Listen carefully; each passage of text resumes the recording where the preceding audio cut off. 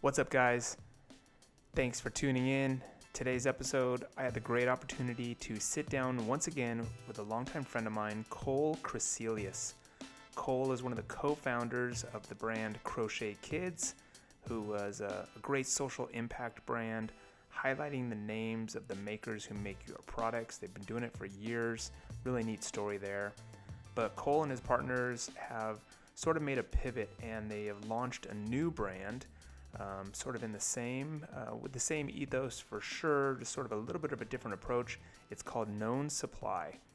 Still, though, with the emphasis on the makers and that transparent supply chain, they're really doing something special and unique, I think a little disruptive, and it is always inspiring to chat with Kohl, hear what he's up to, and just sort of hear his take on the state of the industry and the state of their business. I'm fascinated watching these guys grow their business, so I hope you enjoy the conversation. There's a lot of talk about the apparel industry, supply chains, transparency, and we get into some fun sort of personal journey things as well with Kohl, as he is always sort of pushing the boundaries of being a young entrepreneur and thinking about what's next. So hope you enjoy the conversation.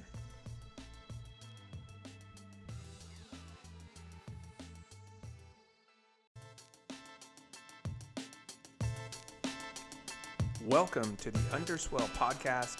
News, stories, brand insights, product reviews, all to help you navigate the complexities of sustainability in your modern lifestyle.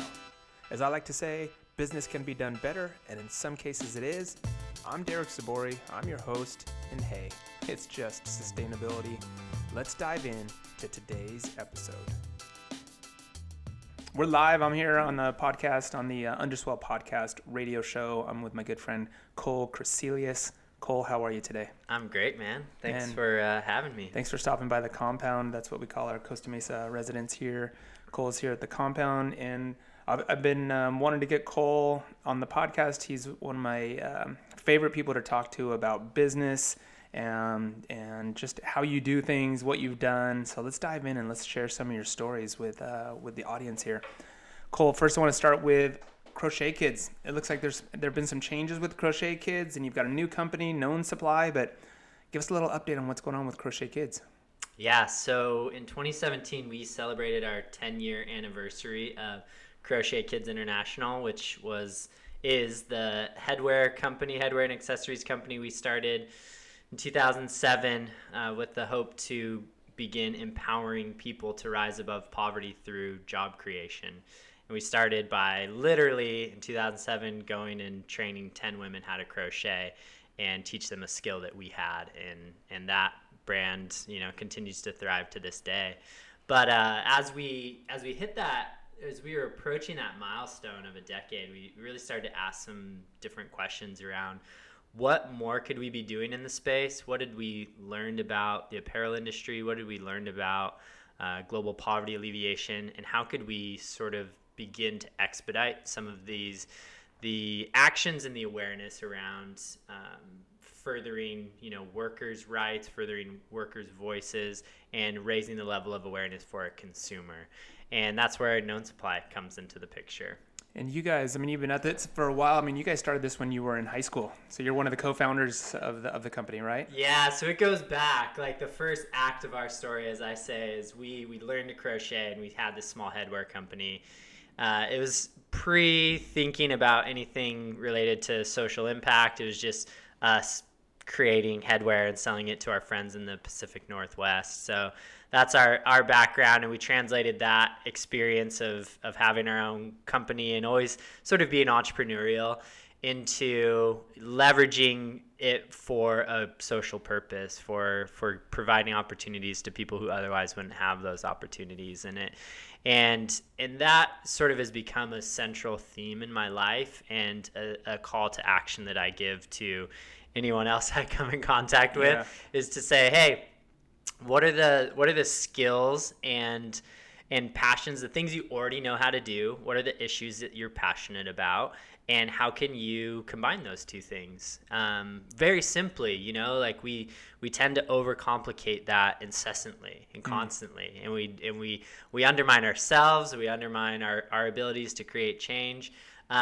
We have this story that for whatever reason, we just believed that something as simple as crocheting could make a difference, and that we could make a change. We had sort of the audacity or the community behind us just saying, go for it.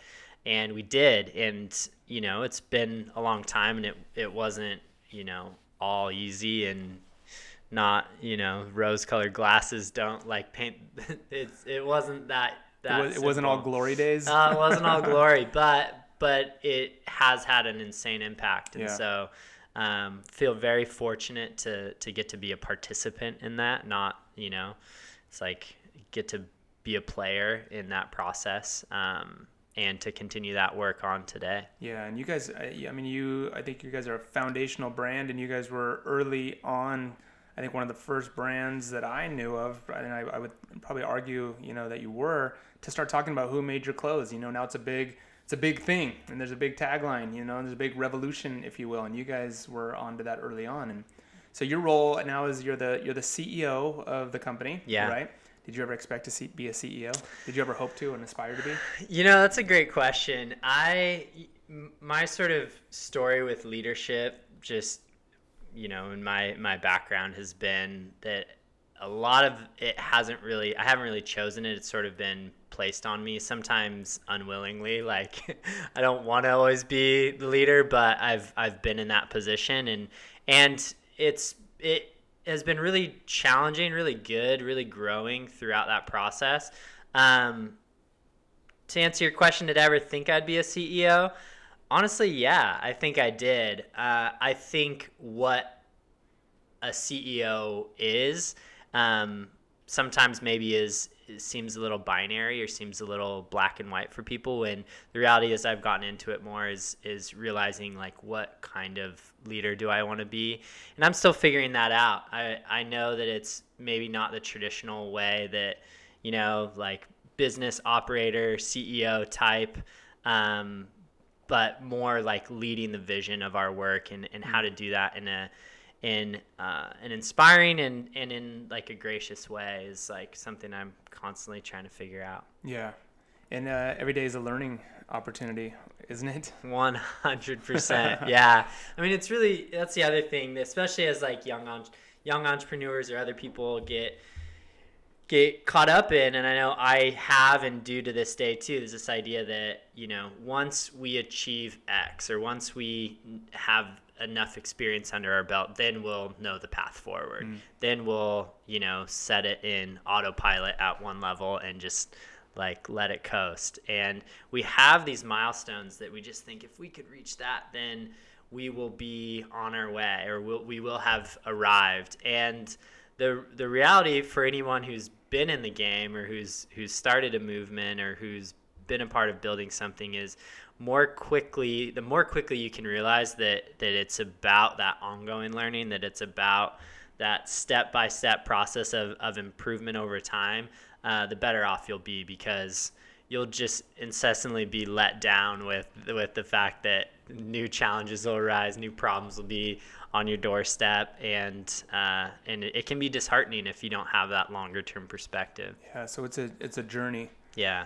And how is the journey though? So you've been in business now, you've been doing this for over 10 years. Yeah. So how do you, I guess I have two questions, and I really want to clarify your approach to business with Known Supply, and then how does that jive with just sort of your take on the apparel industry in general, and where the apparel industry is and where it's going.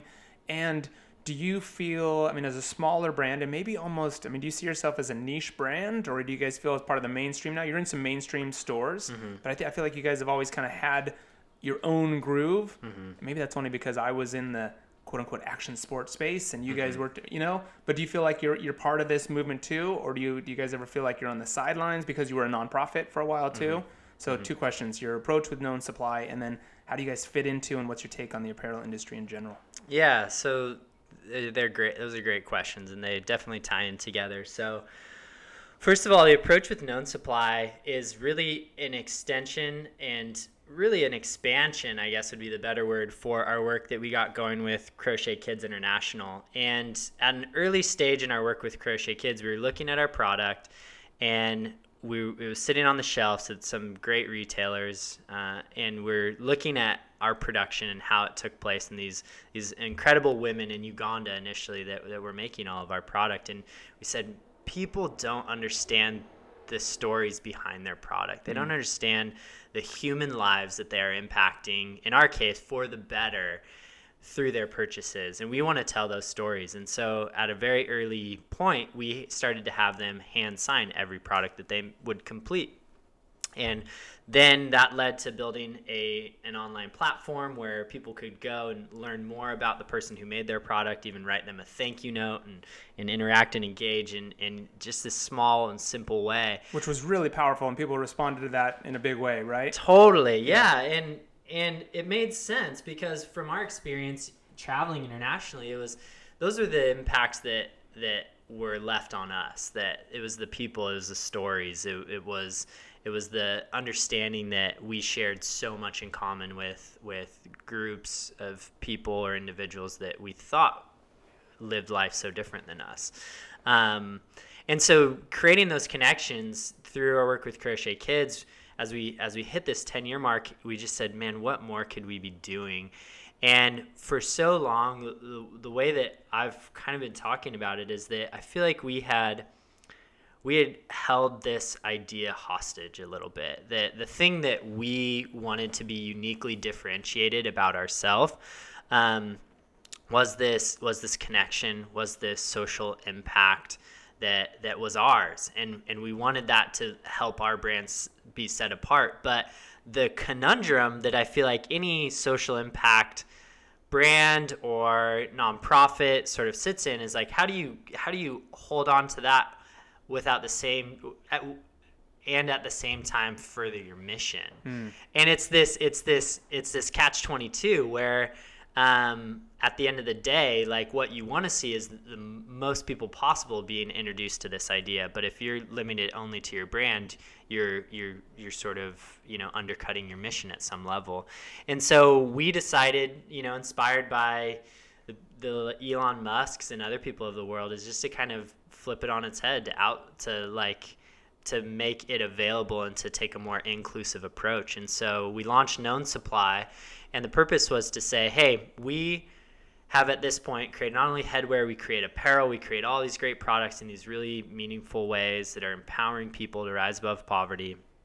How can we take this and share it with as many people as possible, that people can get an insight into the people and the stories behind our clothing, and how can we help other brands even step into that story and overall change the consumer dialogue and the consumer purchasing behavior to consider the people behind their purchasing.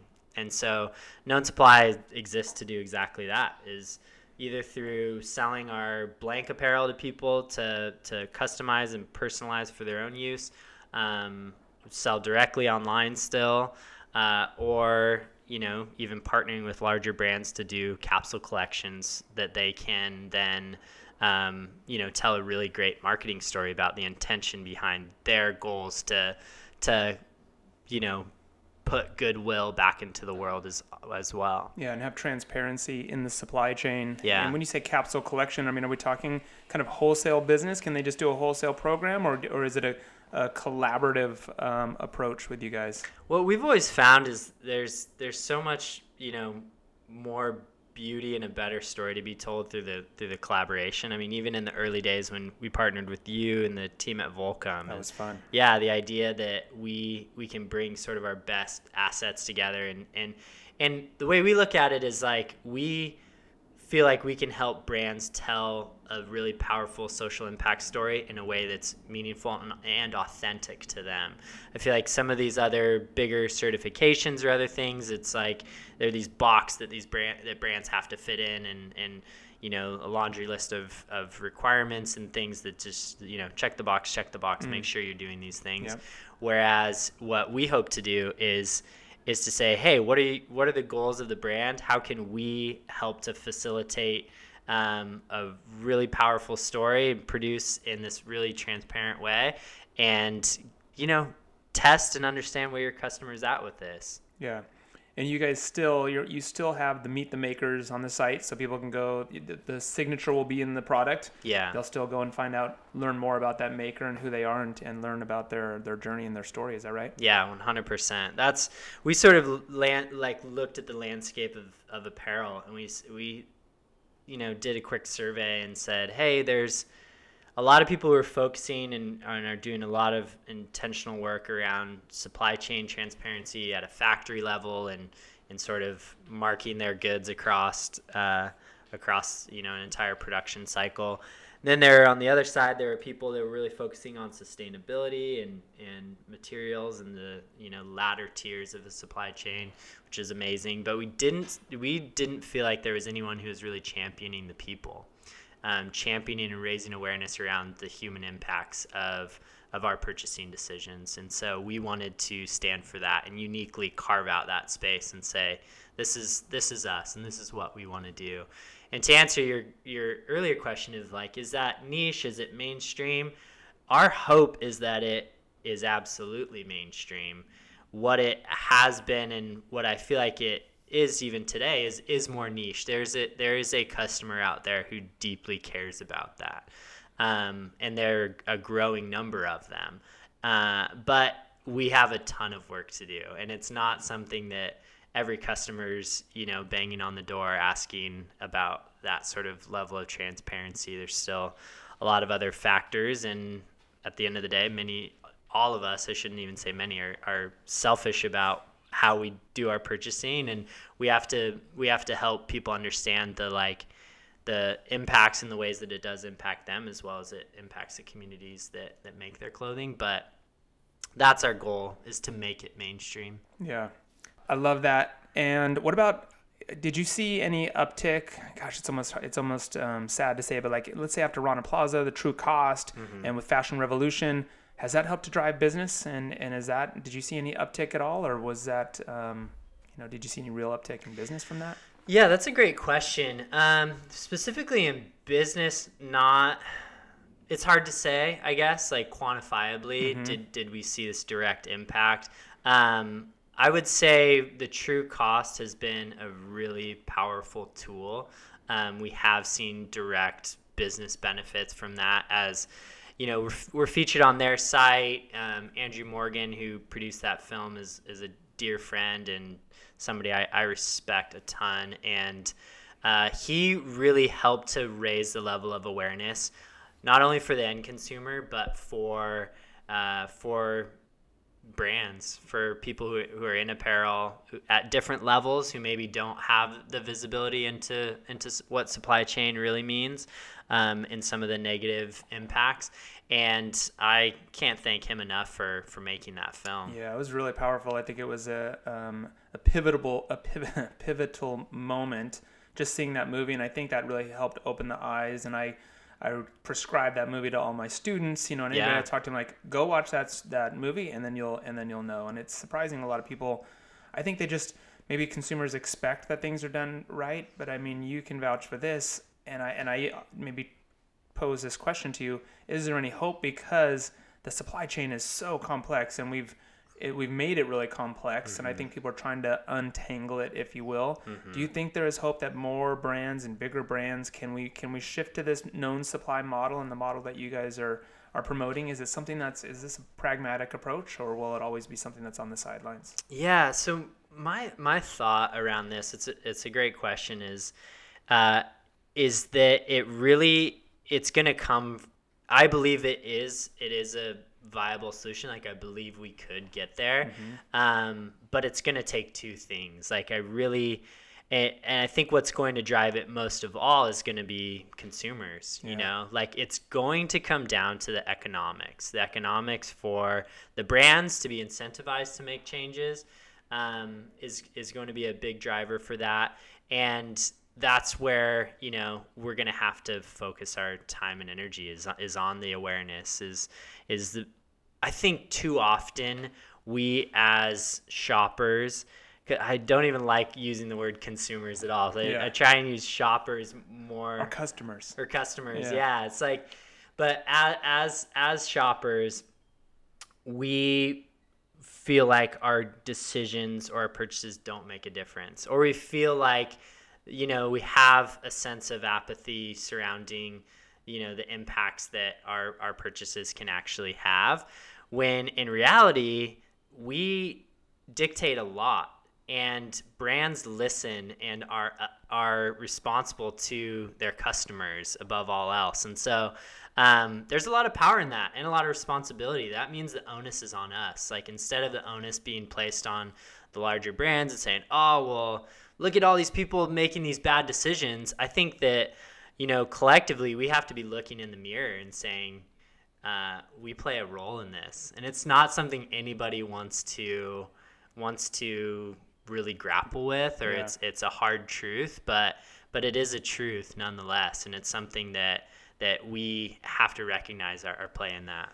Do you think I'm with you on that 100%, but I also, it can be so tough on consumers, and that's why I put a lot of I like to put the responsibility back onto the brands. Brands have all the power, and I think if we can reach the consumers or the customers who work at the brands and who just go, hey, what No Supply is doing is so awesome. Why don't we do that here? And it comes from the inside. But I think, and then once one brand once the big enough brand does it, Patagonia, for example, is having a huge influence on everybody, right? And then when Adidas does it and Levi's does it and Nike does it, it's just like from there it's a trickle effect. And then you can't start a business without doing things that way. Yeah, and that's why I say it really will take that dual approach, is the bottom up, working with the customer to ask more questions and demand, the movements out there like Fashion Revolution, which are so heavily advocacy based, and they're saying, they're asking to demand from brands to know who made your clothes, which is great. But the brands themselves, like, it's gonna be top down as well. It's gonna be people internally, people who are entrepreneurs, as they say, who are inside these big brands, who are making change and seeing a different way. But at the end of the day, one of the other things I cite is not, you could put the onus on the big brands. You could for needing to change, you could put the onus on the customers for not caring.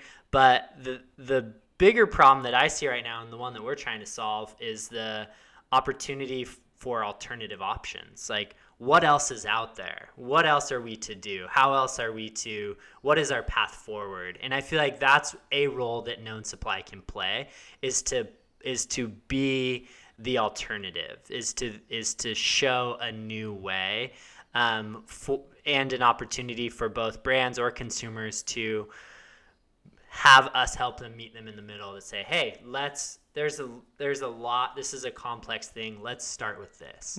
Let's do a collection. Let's start to clean up your closet, and if you're gonna make purchases, like, here's an option to have a purchase you feel really great about. How about pricing? Is your pricing in line with market? Do you have to charge more? Yeah, that's a fantastic question. Inherently, we are more expensive. Rightly so. But we price ourselves as accessibly as possible, if that makes sense. Like, we from the beginning, for us, even going back to our model for impact, it was giving people jobs. We had this very as rudimentary economics as possible in mind, when we said, okay, if our goal is to give people employment who otherwise wouldn't have it, the more products that we sell, the more people have jobs, and the more fairly accessibly those products are priced in the marketplace, the more products we're going to sell. And so we're going to price this in a way. It still has good margin. It still is still working towards solid and healthy business and profitability, but is priced in a way that is making it accessible. Yeah. And so that's always been our focus. I think my goal as well is over time that we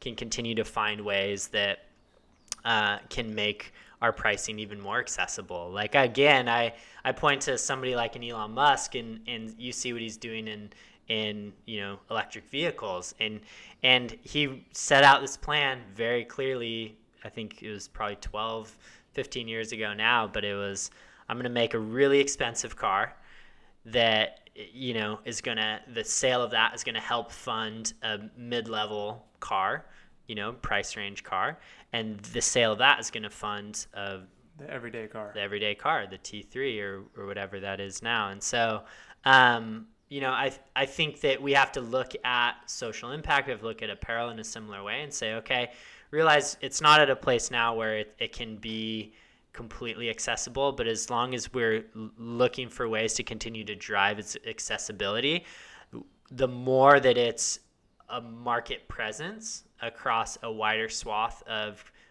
people and of markets, the more that people will be looking for it. And I'm thinking too of Elon Musk, when all of a sudden you're making car, and then you pivot, and then all of a sudden you're an energy storage company, or you're a tunnel boring company. Mm-hmm. So is there a pivot in store for known supply and what you guys are doing? Yeah, it's an interesting question, because I think for us, what it has meant to champion the people behind the products we make, there's the thing that I love about that is the breadth of its expression.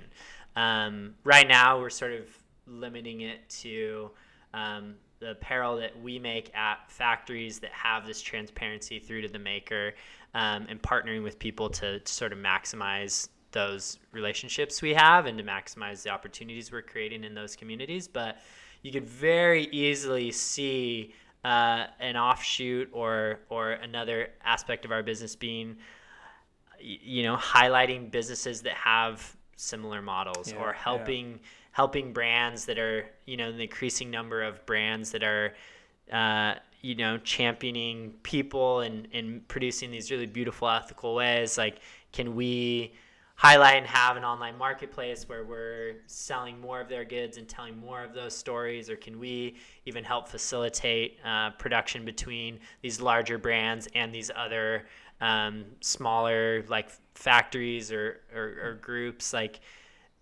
there's a broad expression or broad set of ways that I feel like we could continue to lean into this idea of standing for the makers behind the product. And that's what, we're going to keep our eyes peeled on how to do that in the best way. I like that tagline, standing for the makers. Yeah. That's a good one. You heard it here first on the Underswell, guys. Or have you already used that, standing for the makers? No, I don't know. Okay, let's go with it. Let's go with it. What have been yours, man? What have been the biggest challenges, and are there existing challenges, and why doesn't everybody just operate this way? If it actually, and I'm going to answer my own question a little bit before I let you go in there. Yeah. Once you're doing it, you look around, you're like, guys, this isn't that hard. Why have we made it so hard? But are there challenges that we don't all get to see? 100%. Yeah. And especially for us, having the sort of breadth of experience, it may not sound like a long time to a lot of people that we've been doing this for 11 or 12 years, but when you look at the just presence of the space of what I've sort of dubbed third wave entrepreneurship, or social entrepreneurship, this idea that we live in a very unique time where people are seeing the true business benefits of being socially minded and investing into more of a triple bottom line mentality. A lot of the vocabulary we use today, I always say, it wasn't even, in existence 10 years ago when we set out on this journey and had this idea to found this brand and nonprofit that was giving people jobs so others wouldn't have it, but also selling in the marketplace in this cool, relevant way. We have made incredible milestones to get to where we are today. Yeah. What did you guys call it back then? What was the business model? I mean, now it's purpose-driven company or social impact, or, I mean, that's back when we were calling things eco and green, green products, What were you guys calling it? Well, what was interesting is you mentioned this. We set out as a nonprofit organization for our first 10 years, actually, we operated under a 501c3 registered nonprofit here in the United States. And that was our work. And there wasn't at that point a better structure, a better communication tool. So we rested on the idea of being a nonprofit. And it worked in the time that we were doing it because it made sense to people what our intentions were. It was crystal clear. Why do you guys exist? Hey, we're a nonprofit. We exist to make an impact. And everything that we do is for that end purpose. Interesting. And then people can say, oh, then we'll gladly support you. Yeah, then, okay, cool. Like, that checks the mental, it checks out, like, okay, this is for the better. I think that what has evolved and transpired over the last 10 years is that people have a better understanding that it's less about structure, that even for-profit businesses can maybe create a bigger impact at scale. And that was cause for us to change in the last 2 years to move toward a benefit corporation status here in the state of California, so that we could access more activity, more resources under a traditional, business platform, and to grow our business in different ways. But there wasn't really a great vocabulary for that previously. Yeah. How things have changed. That's awesome. But I think I kind of skipped over. What was the question that we set out on? The challenges. Oh, the challenges. Yeah, I so derailed you. Sorry.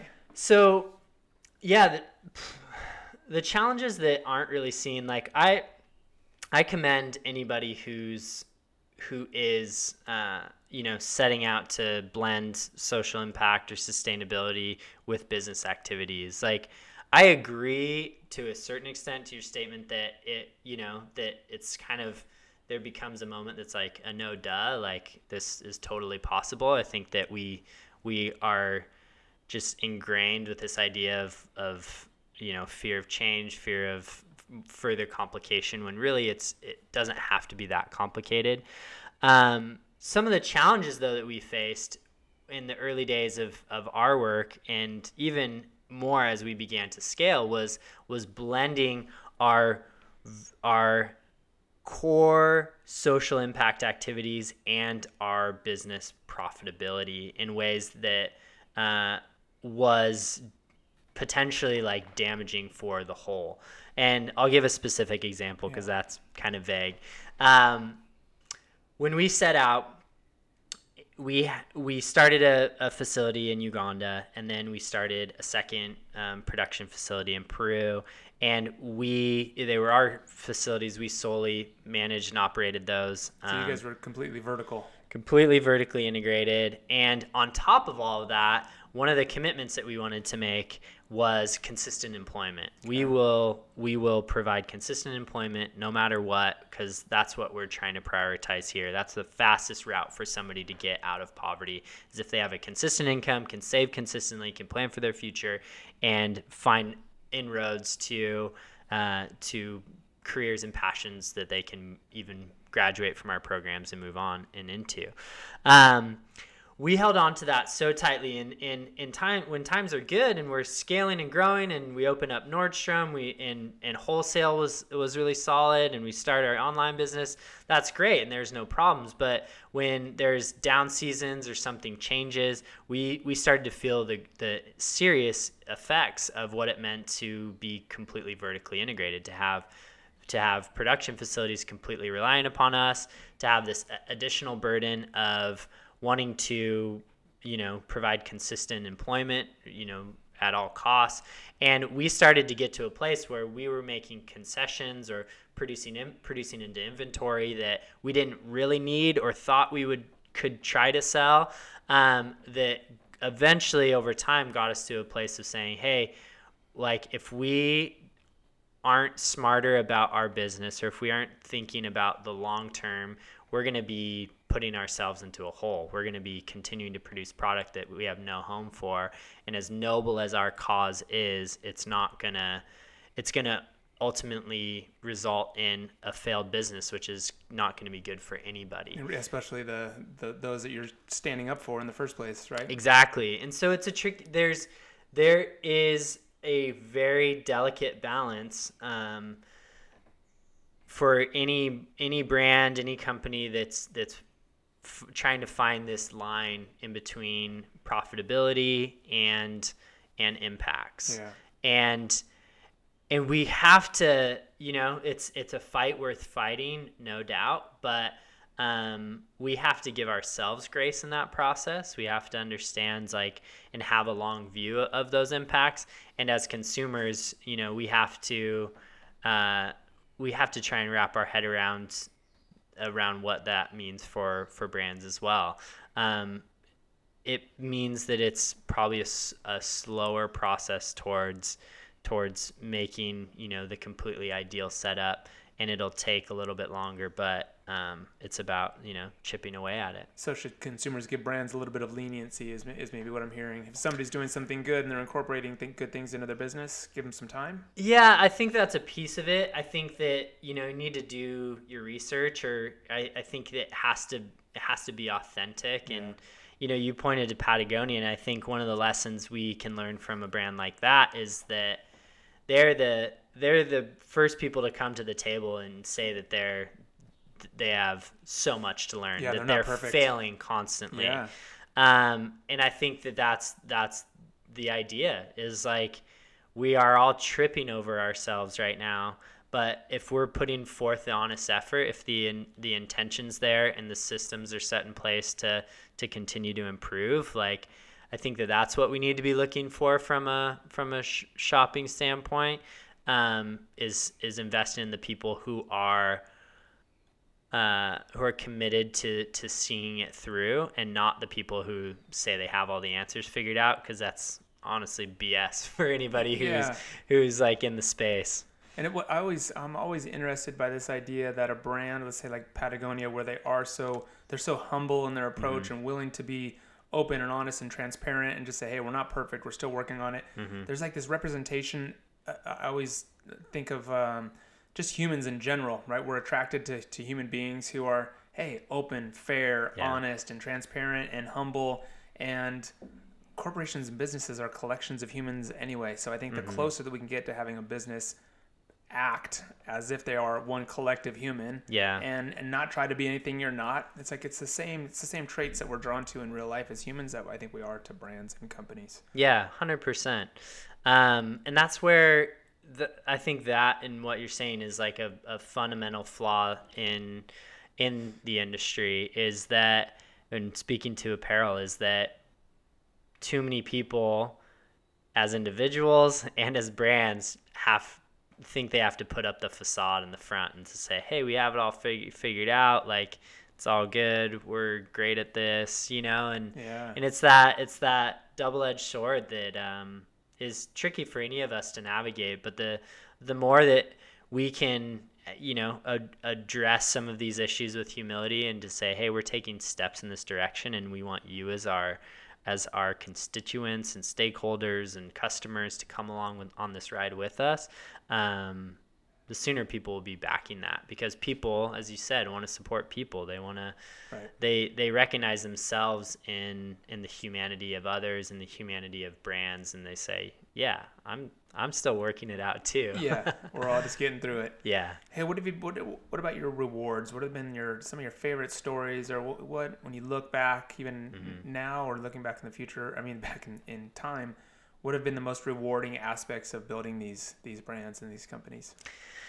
Yeah, I think naturally there's the pointing to the impacts that have taken place on the ground, and hundreds, if not thousands, of people and families have a better future because of the work that we did with Crochet Kids, and now that we're doing with Known Supply, which is awesome.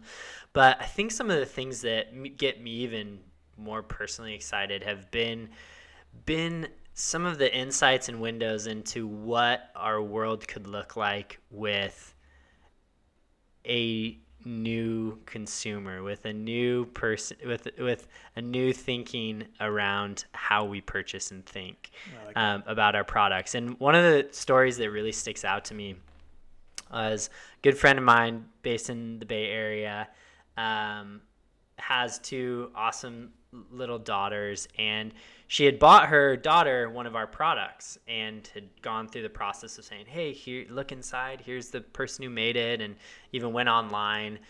So many cool stories of parents taking their kids and showing and having them meet the person who made their product, learning about a different culture, going on Wikipedia and learning about Uganda, where this person's from. Right. So that process took place and was special. And as parents, you never really know what sinks in, but she felt really great. The mom felt really great about that interaction. And then it wasn't until a few weeks later, I think it was a birthday or a family member, got her another clothing item, got her a t-shirt or a dress, and she saw her daughter looking through that dress and kind of like rustling through it, and she said, honey, what are you looking for? And she said, well, who made this one? Nice. I want to know who made it.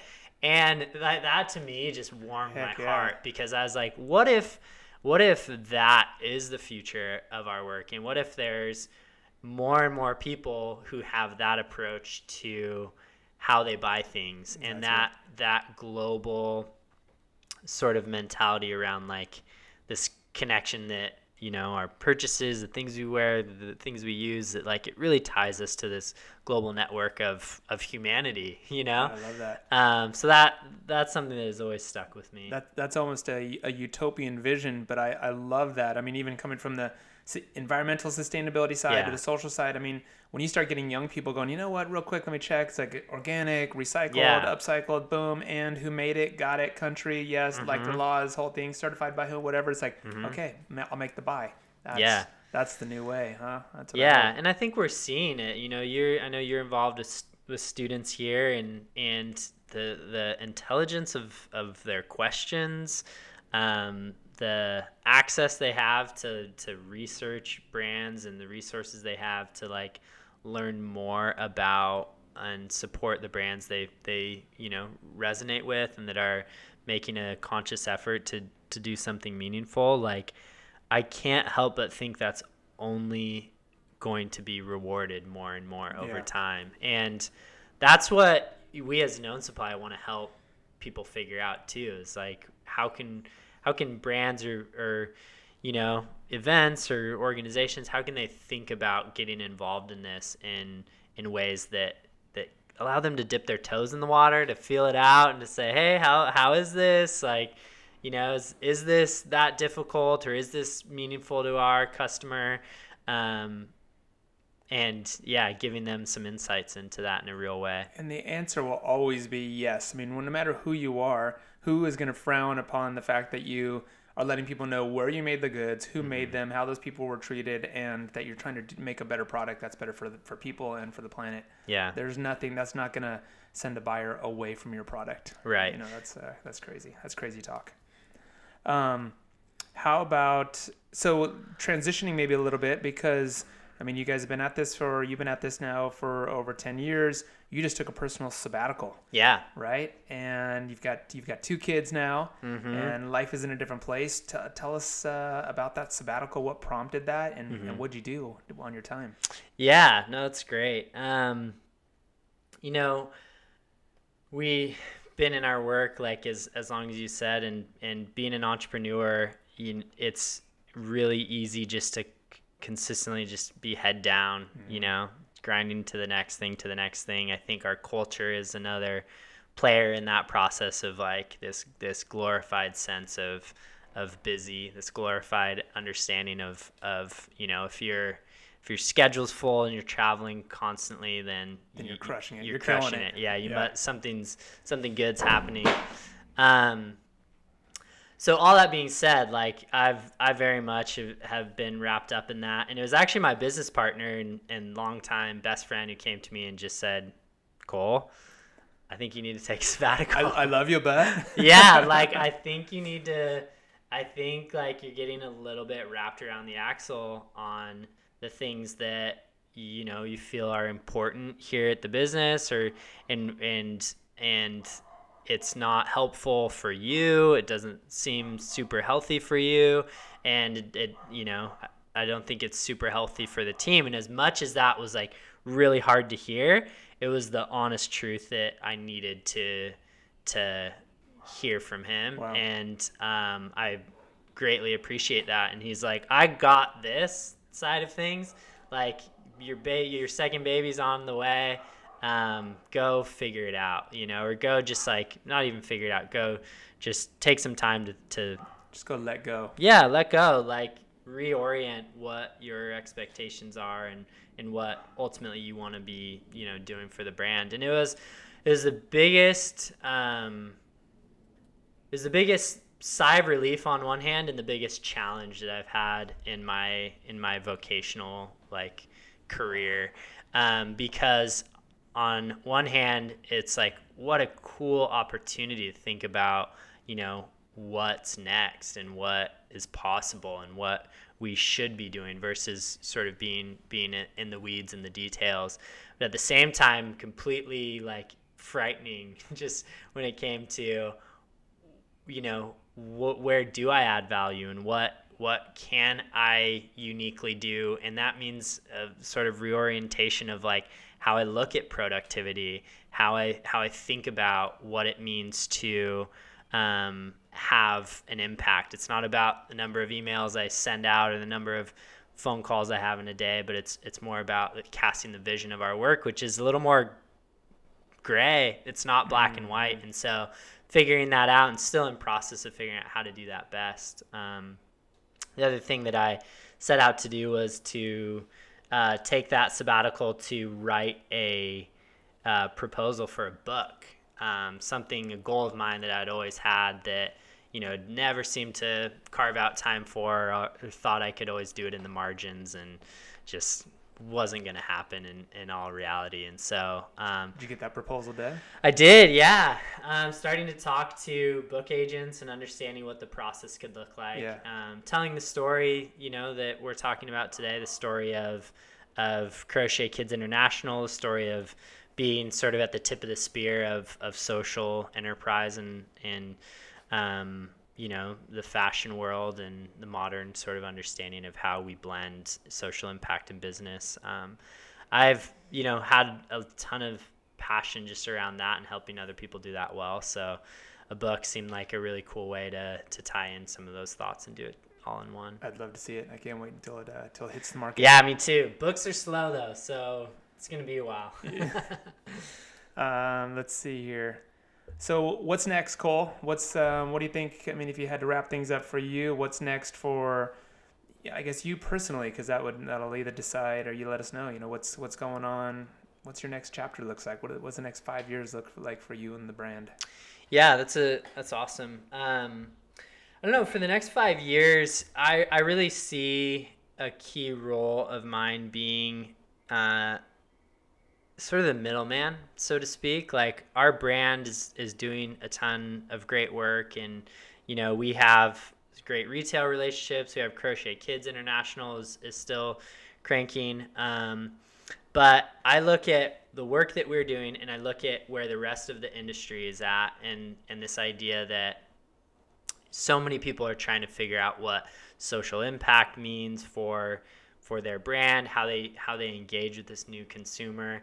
And I want to be an interpreter. I want to be like an advocate and a guide in helping people at the big brand level think about how they can start to incorporate, these meaningful marketing stories, this transparency in supply chain, help remove the fear from them around, what some of that visibility could mean, and help them like experience the power of what it really is. Yeah. And so that will come through strategic partnerships, hopefully, brand collaborations with known supply, and hopefully a whole slew of folks who are trying to navigate this space, and then doing that as well on like a communication side, writing, speaking, taking again the fear out of it, and helping show people what's really possible with that, helping lead a new generation of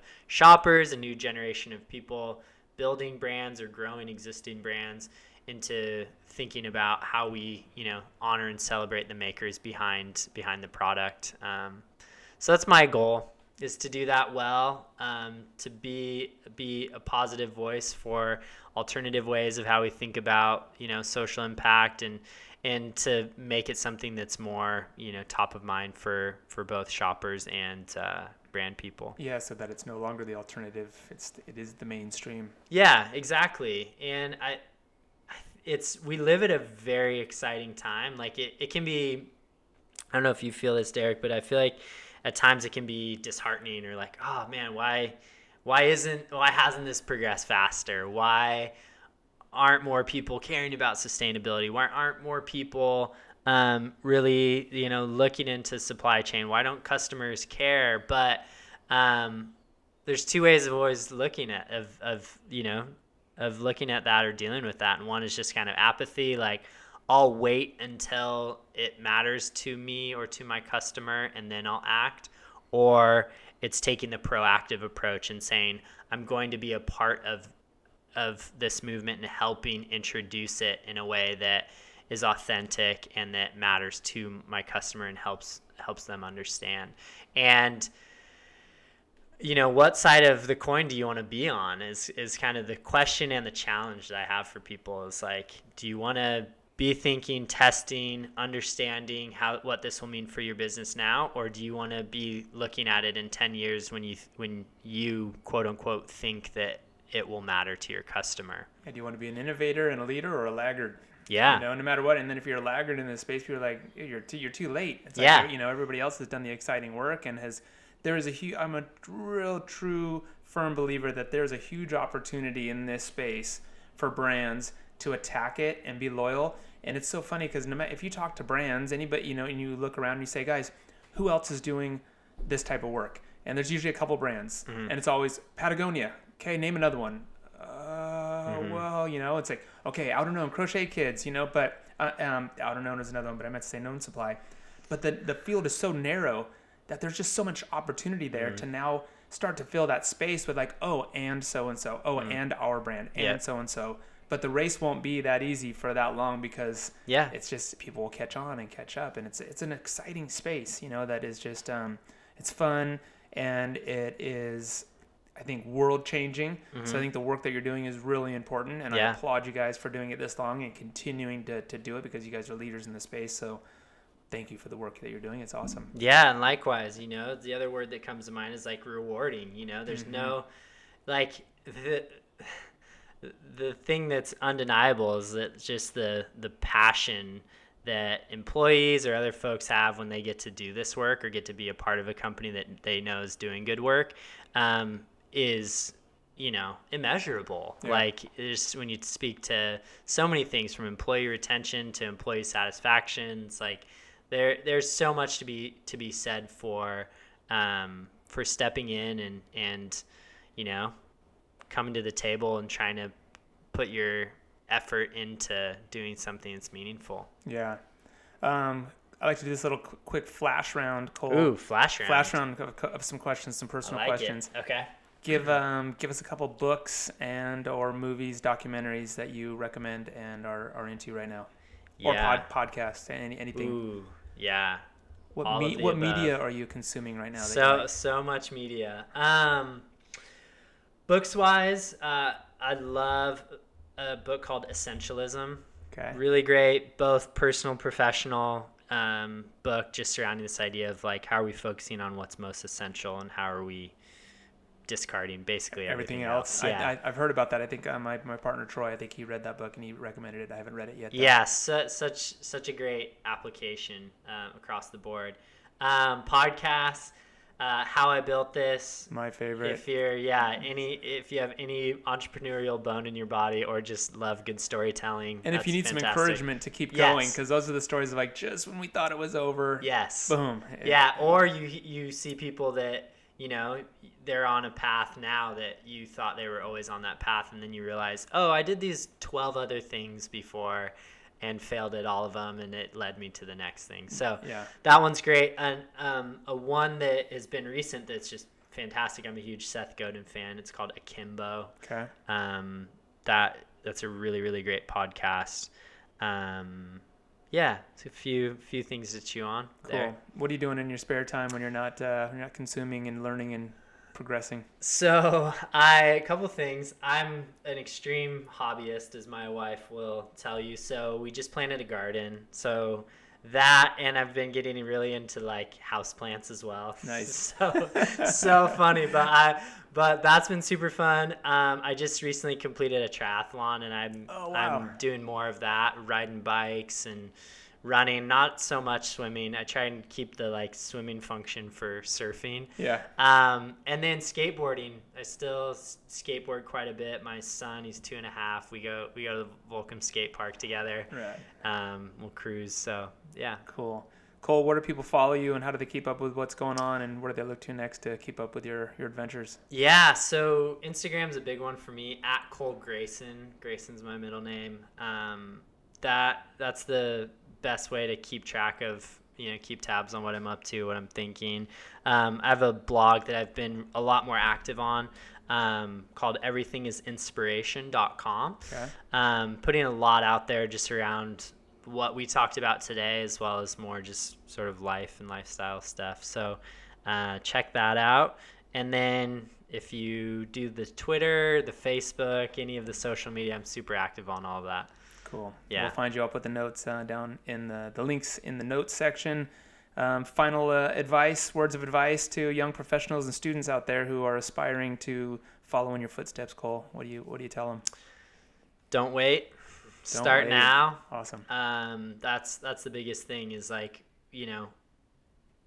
we often, just as human nature, we kind of wait for this like permission or validation or, somebody to tell us like we're capable of making a change or making some sort of difference. But I think even your story is a great nod to this idea of like, just start chipping away at it. So if there's something that's important to you, figure out ways within the company that you're at, or the platforms and the mediums that you have to communicate, to like use your voice and make a difference now. Yeah.